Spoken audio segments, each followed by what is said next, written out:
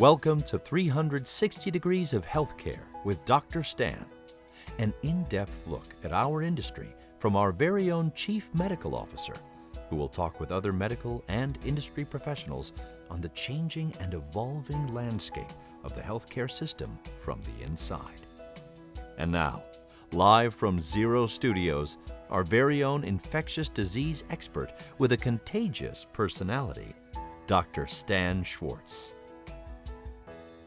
Good afternoon. I'd like to welcome everybody to our April edition of 360 Degrees of Healthcare with Dr. Stan. That's me, Dr. Stan Schwartz, Chief Medical Officer at ZeroCard, an internal medicine and infectious disease doctor who's very interested in all aspects of healthcare. I've got a great guest today. I'd like to introduce Dr. John Henning Schumann. Dr. Schumann is the president of the University of Oklahoma, Tulsa. And interestingly, he's the prescribing kind of doctor, not the philosophizing kind of doctor. He's got a very big worldview on healthcare, on physician education. And I thought it'd be very interesting to our audience to hear about what is going on with physician education. Dr. Schumann sent me an article from the New York Times a few weeks ago talking about how we have a problem in this country, not with the number of doctors, but with the amount of physician education opportunities we have. So with that, let me introduce Dr. Schumann and tell us about why we have enough doctors, but we can't educate them. Well, thanks. It's very nice to be here. And thank you to you, Stan. Even the premise there is debatable. Many experts, including the AAMC, Association of American Medical Colleges, probably professes we probably have actually a shortage of physicians. And by, say, 2030 or beyond, we're going to have anywhere, depending on what number the low end of the estimate is probably 40,000, the higher end closer to 150,000 doctors short. So even if you believe we have enough right now, what we have is sort of a misalignment between the number of doctors and then the number of doctors who want to perform certain specialties. And the way this manifests, that article that I sent you from New York Times really talked about thousands of doctors in America who can't get a job. Now, these are medical school graduates who can't find residency slots. So over the last 2 decades, we've grown by about slightly more than 20%, and either through both the formation of new medical schools, but also expansion of the existing medical school class sizes. We have 3,000 to 4,000 more medical students that graduate every year. And that total number is about just south of 20,000. So it went from about 16,000 to 19,000 that graduate every year. Now, all of those US medical students can find spots, but sometimes, and that percentage in the national matching program is around anywhere from 92 to 94% in a given year. I think it was 92% this year in 2021. But that leaves 6% that don't match. Now, that's usually because these are people who want to match in a highly competitive field, and then they can't find a spot. So it's a little bit of musical chairs, but it's also musical chairs for both US citizens who go to offshore medical schools or medical schools in other countries, and then also international medical graduates who can't find spots, and they match much more close to 50%. And that's assuming that they actually go into the match. In other words, there's many more of those graduates, and many of them don't even go into the match anymore after several years of frustration of not entering the match. And so that's why we have doctors who can't really practice, because without doing the residency program, it's impossible to get board certification, for example. So the matching program, for those who aren't familiar, is kind of electronic dating for doctors and hospitals to get doctors who finish medical schools into hospital residencies. And by the way, if you're listening live to this podcast, please use the question and answers at the bottom of your screen. Leave a question and we will do our very best to get to it. So is this affecting primary care doctors, secondary doctors, specialty doctors, or is it disproportionate for one or the other? That's a good question. The number, the fundamental problem is that we've had a cap on the number of Medicare-funded GME, that's graduate medical education slots in the United States, since 1997, and it hasn't gone up. And so, if you're putting more students into the system, but you haven't increase the number of seats available, you're going to create that musical chair situation. And so that is a problem. It turns out if you're a graduate of of an allopathic or osteopathic medical school in the United States and you want to match in a primary care specialty, you're not going to have a problem. I mean, those residency programs across in total don't fill. They still don't fill. They come close, but they still don't fill. So that means if you're an international medical graduate, and you want to land a spot, you're much better off going into primary care. But we've talked about this. There's a relative shortage of primary care because there's so many competing forces. For example, I was an internal medicine residency program director, and nobody wants to do the job I do, which is outpatient internal medicine. All of my graduates, virtually all of my graduates, the ones that didn't subspecialize, which were many, they would go into fellowships, but the vast majority would become hospitalists because they can come right out of residency, use the skills they've learned in residency, doing things like putting in central lines or maybe lumbar punctures. They want to keep those skills up, and they want to work in hospitals where the pay is often better and where the lifestyle may be more conducive. They work 12-hour shifts 7 days a week and then maybe are off the next 7 days. And that's very appealing to younger people, especially the higher pay with the large debt service that they have coming out of medical school. So there's that, and then there's other, many more doctors are coming out of the primary care workforce to, making themselves more exclusive as it were, working in direct primary care or concierge medicine. And then you have folks, in the pandemic that have pandemic's largely pushed some more and more doctors into virtual medicine. Now that may be something that actually expands the access of people to primary care. So that, that's what a lot of experts think will outlive the pandemic. We'll have more and more see virtual and telemedicine become much more of a regular occurrence. Now, your school also educates non-physician practitioners like nurse practitioners, physician assistants. Do they have to go through the same matching program? No, it's a good question. You can go to physician assistant program requirements vary.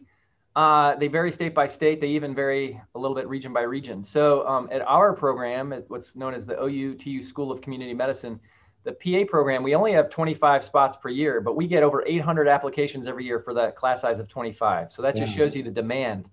It's very hard to even get in.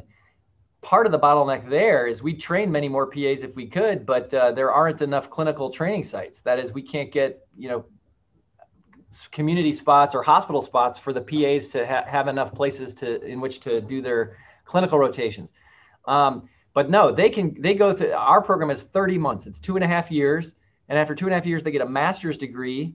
And then they pass a licensure exam, and then they're good to go. They can get hired and work as a PA. They don't have to do a residency program at all. So there's no bottleneck. In other words, in fact, it's like a giant maw or an abyss. I mean, they can, the world's their oyster. There's so many spots available for physician assistants that if I were a young person wanting to work in healthcare, or if I had already had incurred family obligations or things like that, I would think long and hard about whether I wanted to go through the long training it takes to become a physician, going through college, medical school, residency, consider fellowship. I mean, that's a lot of years compared to 30 months and ready to go. Now, obviously, a physician earns more money, and a physician definitely is probably always going to have more prestige, but it's a serious economic consideration when you think about opportunity cost.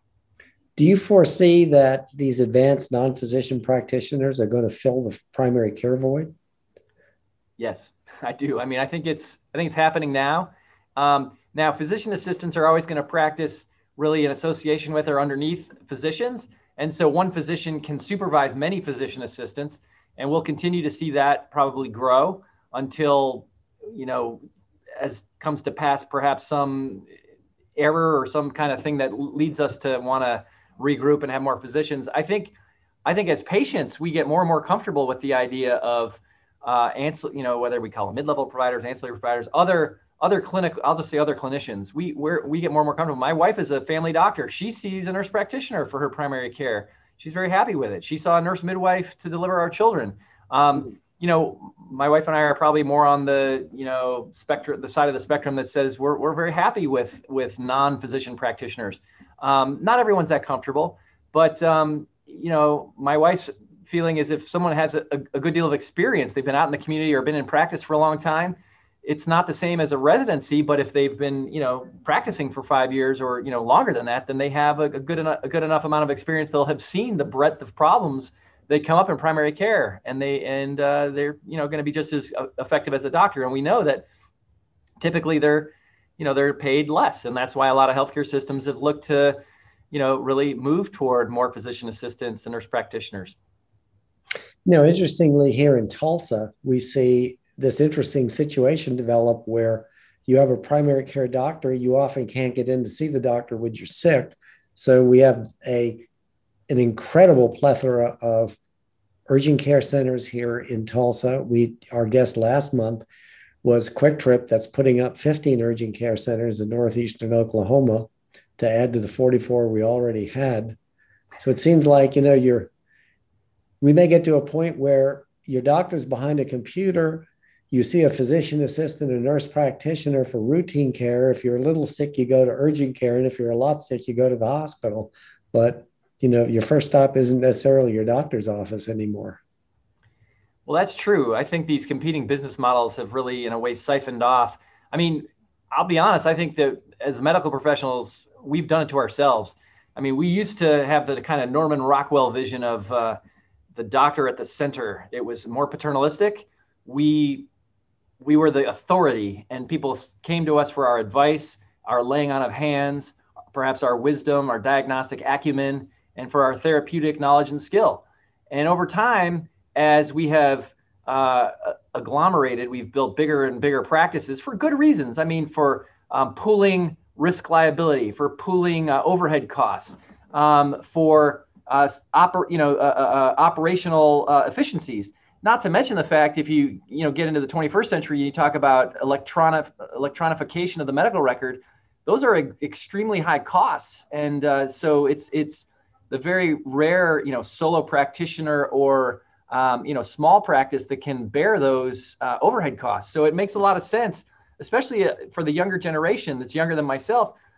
They are okay being employees. They don't want the responsibility or the risk or the burdens of being their own, business people, their own corporation. They'd much rather just work for, be at the hospital, the healthcare facility, the healthcare program, and let the corporation assume the risk, earn the salary with, plus or minus incentives, and go from there. But in other words, we've done that by, in addition, we have made ourselves a little too precious. We like the 9 to 5 hours, and we're not as convenient for our patients. I'm not saying this is everybody, obviously. Some practices are open late. They have evening hours. Some have weekend hours. But a lot of doctors' offices are very, how many of us have called our doctor's office? If this is an emergency, please dial 911. If you want to make an appointment, press 1. If you want to talk to a nurse, press 2. And the bottom line is you're just going to hold. And it's very not user-friendly. It's not like calling, Mrs. Jones, who used to work the front desk at your doctor's office, and you get a human being on the phone and all that. So what I'm saying is the marketplace has evolved. And so there are just many, many more options, many of which, start right here with an app or something where you can answer a few questions, screening questions, and get funneled through, whether it's, it's not often directly to the doctor, but it can be through to a certain service. So there are just many more business models. And you mentioned urgent care. I mean, this profusion of urgent care centers is really kind of bewildering, to be honest. But I think what's happened is people have done an economic analysis and said, hey, we can treat a lot of what walks in the door, maybe 3/4 of the conditions. We can do it inexpensively.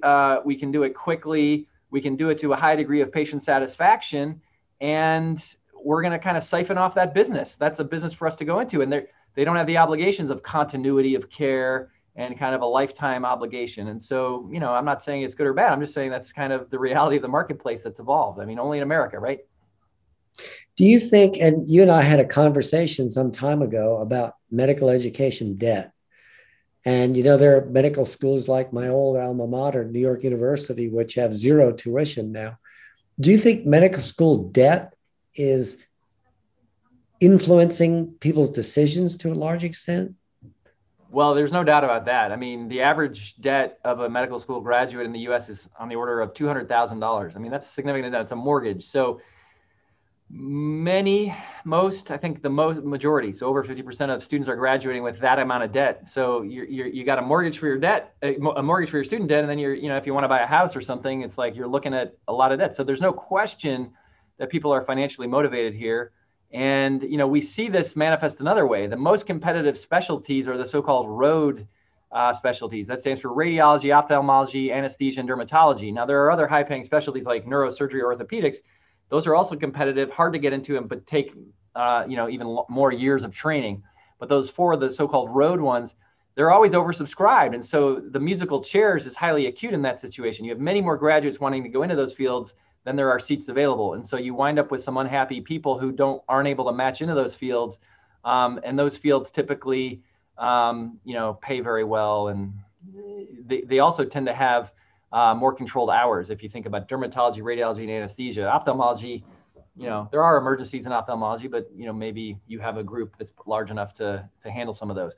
But it's understandable. People go into subspecialties. That's often been a motivation. There's probably more prestige associated with them, but then there's usually higher pay associated, we know, with the procedural specialties. So, we don't have central planning in this country.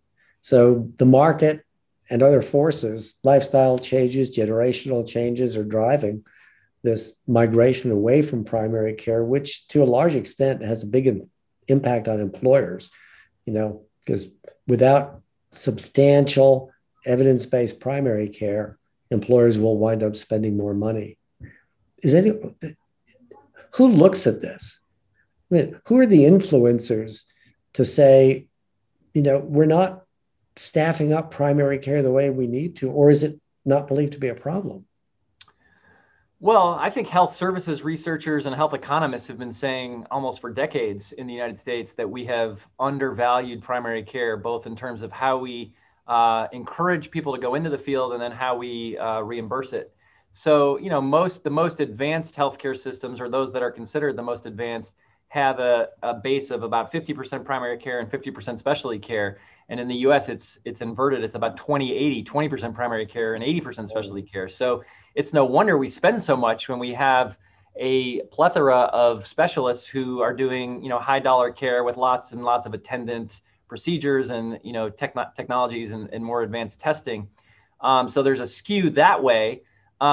I think that's who's been looking at it, and then of course, your government employees are looking at that too, your government policymakers. But we haven't been successful. I graduated medical school in 1997. That was during the height of the Clinton years. The Clinton healthcare plan had been already defeated by that point, but there was a lot of rhetoric, there was a real call for graduates to go into primary care. And there were many incentive programs. There were loan repayment programs. I mean, there still are some of these. But it seemed like there were many more in my day, and there was a lot of encouragement to go into primary care. There was an actual sort of ethos about it. And I fell for it hook, line, and sinker. I thought, wow, if I was literally told by people in my medical school career advisors that if I tried to go into anesthesia or radiology, I might well not get a job once I came out of residency. So I was scared away from it. And I believed it. I thought, I need to go into primary care because it's a mission-driven field. And I don't regret it. I mean, I sometimes think, well, maybe I should have thought about more about a specialty. But primary care is hard. It's hard because you see so many undifferentiated complaints, and there is so much psychology and mental health involved that you often feel like, wow, hey, I didn't go into psychiatry, but so much is inflected with mental health. So it's a tough calling, and you don't get a lot of, inside the profession, I think you don't get a lot of respect to your peers. On the other hand, the patients love you. Patients want primary care doctors. And, the average wait time to get a new primary care appointment is very long, depending on where you live in the country. And it may even be impossible in some parts of the country. So, primary care is valued. And we might see the marketplace swing back because of the sort of shortage of primary care if the demand is there. Now, other places are going to fill it. Scalability is a big buzzword in entrepreneurialism. But I mean, again, this new technology or the new apps that use this technology are going to allow us to, in a sense, scale this. So if you can see a physician somewhere in a black box or in a phone or in a computer screen somewhere who may or may not be in your locality or your jurisdiction, that's going to open up more opportunities for patients to get, be it primary care or urgent care. If you don't mind my asking about this, I know that the other Dr. Schumann, your spouse, is a primary care doctor. And how is she spending her days now? Well, she's worn a lot of hats, but she's gone from, she was got a scholarship to medical school for the National Health Service Corps, so had to work in an underserved area for, I think it was 4 years after medical school. So she chose to work in a federally qualified community health center on the south side of Chicago. When we moved to Tulsa, she was working in the dean's office here doing medical education, but her clinical site was also at an FQHC, Morton. And then subsequently, she became medical director at a different FQHC. So that's been her calling. Interestingly, when our state was thinking about going to managed care Medicaid, she was recruited for one of those jobs at an insurance company, and she never thought she'd do that, but she wound up working at an insurance company to learn that side of the business. We didn't actually go to managed care Medicaid 4 years ago. We're about to do that now. So she's being recruited for that again. In the meantime, during the pandemic, she felt a calling to get back into full-time clinical care and wound up doing telemedicine. So she works for a company that provides online healthcare and does mostly urgent care, 40 hours a week of virtual visits from our home office. Wow. That's a lifestyle change. It really is. Yeah. It's good for the atmosphere too. No driving. Right. It's just the electricity. There's no we think no burning of fossil fuels. I mean, I guess the natural gas that creates the electricity. So for the employers and the benefit advisors who are listening today, what is the message from someone like yourself, a university president who oversees medical education? What's the message for what they should expect going forward as far as physician supply? What could they do to make a difference? What can they do to make their voices heard? Well, there's a number of things you could do. So obviously be vocal with your where you purchase your group health insurance plan, by being clear about what it is you and or your employees want. That's for starters, and that's going to help you in your negotiations. The second thing is I'm pretty much betting that any insurance provider is going to be offering telemedicine options for the insured lives that are going to be covered under your plans. And I would highly encourage your employees to make use of that opportunity, because I think many plans did offer those opportunities, but since they were poorly or not reimbursed in the past, they weren't sort of fully staffed, and we hadn't worked out a lot of the bugs. And so I think the pandemic has supercharged that. And so now I think it's much more of a reality. I think patients as clients of the healthcare system really like the convenience, and I think employers are going to like it too. It's much easier if your employee can, from the confines of an office, although who's going to go back to an office after a pandemic, but the confines of your office, your employee can see a provider, a doctor, a clinician on a screen without having to leave the office, take the travel time, et cetera. So that's one thing. Another thing is you had a guest on recently, a guy named Mark Bloom, who works for a company called Solidaritas. More companies are, because of the inexorable increase in the amount of premiums that companies and people pay for health coverage, you're going to see more and more folks going into direct primary care. So contracting directly with primary care providers and sort of cutting out the middleman. So what some companies are doing are getting high deductible policies for hospital care, and then taking primary care and just paying cash over the barrel or for a per member per month fee. For something like that. And that's Solidaritas does that with labor unions, which is a very interesting model. But I think there are other companies that can look at that model, because of course, many doctors have found, being on the hamster wheel, they're unsatisfied, having to churn through lots of visits. So one way they've taken back some measure of control is by going into direct primary care themselves, where they charge like a retainer fee or a monthly charge for patients to quote unquote belong to their practice, but with the promise and an offering of more access to the care and longer appointments and things like that, and annual physicals. So I think we're going to see more of that. Basically what it boils down to is I think if the old model of having a long-term relationship with a primary care physician is really going away, I think if you want something like that, it's going to be at a premium. You're going to have to essentially pay for the privilege of having a long-term relationship with a primary care doctor.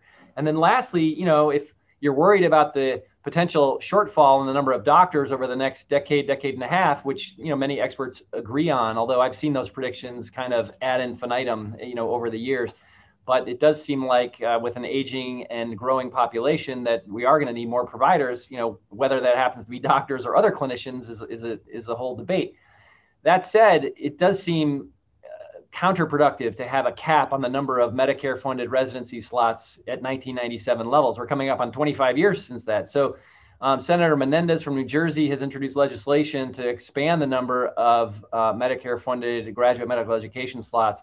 And you could talk to your state senators about supporting his bill. It hasn't been heard on the floor of the Senate, or there's no vote that's been taken on it. So that's another possibility. Do we know anything about political party posturing on that? Well, I don't know the specifics, to be honest. I haven't briefed myself recently, but suffice it to say, it's a pretty bipartisan issue because wherever you fall on the political spectrum, everybody wants healthcare. Everybody wants to get it for themselves and their family. On the other hand, everybody wants it in their district or their state. You want the healthcare professionals in your state because they're highly educated citizens who, pay taxes and have a good income and then therefore, put money into the state and federal revenue systems. And moreover, if you have a state, you're lucky enough to have a state with one or more medical schools or academic medical centers, those are bastions of research that drive innovation, and then they're adding knowledge workers to the economy. So those are all good things. So I think it plays to a bipartisan audience. You mentioned about concierge care. I read once that the average fee-for-service primary care doc has a panel of between 1,500 and 2,000 patients, and the average concierge doctor has a panel below 1,000 patients, I think typically 600 to 800 patients. So for each doctor that migrates from the old office with a shingle outside and goes into direct or concierge primary care, it looks like we leave several hundred patients without a doctor. I couldn't agree with you more. You said it. I mean, it's another example of musical chairs. The musical chair participants in the game this time are the patients, us. I mean, patients are us too. So, if you carry that thought model out, I mean, people are left out in the cold in the hundreds, or, if you multiply that over many thousand, it's, thousands and thousands or millions of people. And who gets left behind, right? Well, we know it's the people who don't pay the fee to belong to the practice, or who don't have the wherewithal, whether it's financial or emotional or intellectual, to, jump through the hoops to get into those practices. And then, so I think when concierge medicine came out, there was a pretty strong distaste on the part of a lot of physicians. Certainly academic physicians had a strong distaste for it, because a lot of us go into academia for the kind of high-minded reason of we want to take care of all comers, and we want to think about healthcare in this sort of intellectual, emotional, spiritual sense. And by limiting our practice, we're in a sense closing the doors to some people. On the other hand, concierge medicine has been around long enough now that there's enough people doing it, and it's really lasted, and it's almost institutionalized itself. So, direct primary care is a more palatable vision of concierge. I have friends that work in direct primary care, and they do not like it if I lump them with concierge doctors. But I mean, let's be honest, it is what it is. If you're paying a fee to belong to a practice, whether you call it concierge or direct primary care, I mean, the direct primary care folks say they offer more services at a lower price and that kind of thing. Which is true, I suppose. But in any event, it just limits the number of patients that can be seen. There's no question about that. So we're just about out of time. If you have any questions, please put them up in the questions and answers. We'd like to answer any questions that the live audience has if you're listening live. Dr. Shubin, you do a radio show every Monday. Would you mind telling our audience about it? Because I've listened into it and it's really interesting. Well, thank you. It's on Public Radio Tulsa. It's KWGS Radio is our public radio station here in town, and the long-time daily, I call it public affairs and culture show, is called Studio Tulsa. It's a 30-minute interview show that airs every day at 11:30 in the morning and then rebroadcast 7:30 at night. And through a series of, I don't know, I used to be a blogger. I guess it started from that, and then doing radio commentaries. I became the permanent guest host on Mondays, and thus we call it Medical Monday as a sort of a riff and a joke on Science Friday, which is another public radio show out of WNYC. And so I have on guests, sometimes they're doctors, sometimes they're nurses, sometimes they're journalists, they're often book authors, they're often pundits, and sometimes they're patient advocates. I mean, and we talk about everything under the sun. The one thing it's not a call-in show. So some people hear that I do a medical show and they think, oh, do people call in and talk about their back pain or something? It's not that. So it's basically an interview show, and we talk about, we often talk about big things like healthcare policy, but there are some local things too. We talk about social determinants of health. So we might talk about the or might interview someone from the food bank in Tulsa, or we might talk about mental health here in Tulsa or in the state of Oklahoma. But we might also talk about something national, or a book. I mean, we one specialty I think I have. I read a lot of physician memoirs, and so I love it. The station gets sent a lot of those books, and there's some pretty good writers out there. The Atul Gawandes, or there's a writer out of Mass General Hospital named Suzanne Coben who has a really lovely memoir coming out soon. I'm going to interview her soon. That kind of thing. So before we leave, let me ask you one question. What's the bright light, the shining light that you see for healthcare and medical education that your university aspires to and that you hope comes true? Well, I think that's why I'm in education. There's no doubt that the bright light is our youth, are the folks, the young people that want to go in and feel the calling to go into healthcare. And certainly the pandemic has been an absolute turbocharger for that too. We're seeing record numbers of applicants to medical schools, public health schools, nursing schools. And so that kind of positive energy to try to make a difference in the world and help and solve some of these huge societal and humanitarian level conundra are really what inspire me. And that's really the bright light. And what I think we're going to see is continued innovation. Things like Zero Health, where we actually think through this problem we have created in the United States of this very aberrant healthcare system that seems to rely on some free market principles, but some sort of government controlled mechanisms. And what we wind up with is an amalgam that's very confusing and puzzling. But if we can do things that are high quality and evidence-based and do them in an efficient fashion, we stand to get more people staying healthy longer.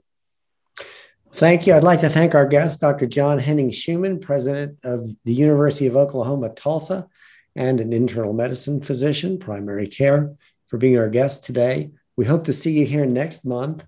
Our guest will be Dr. William Paiva, not a prescribing, a philosophizing kind of doctor from Oklahoma State University. He's going to be talking about some other healthcare innovations he's working on.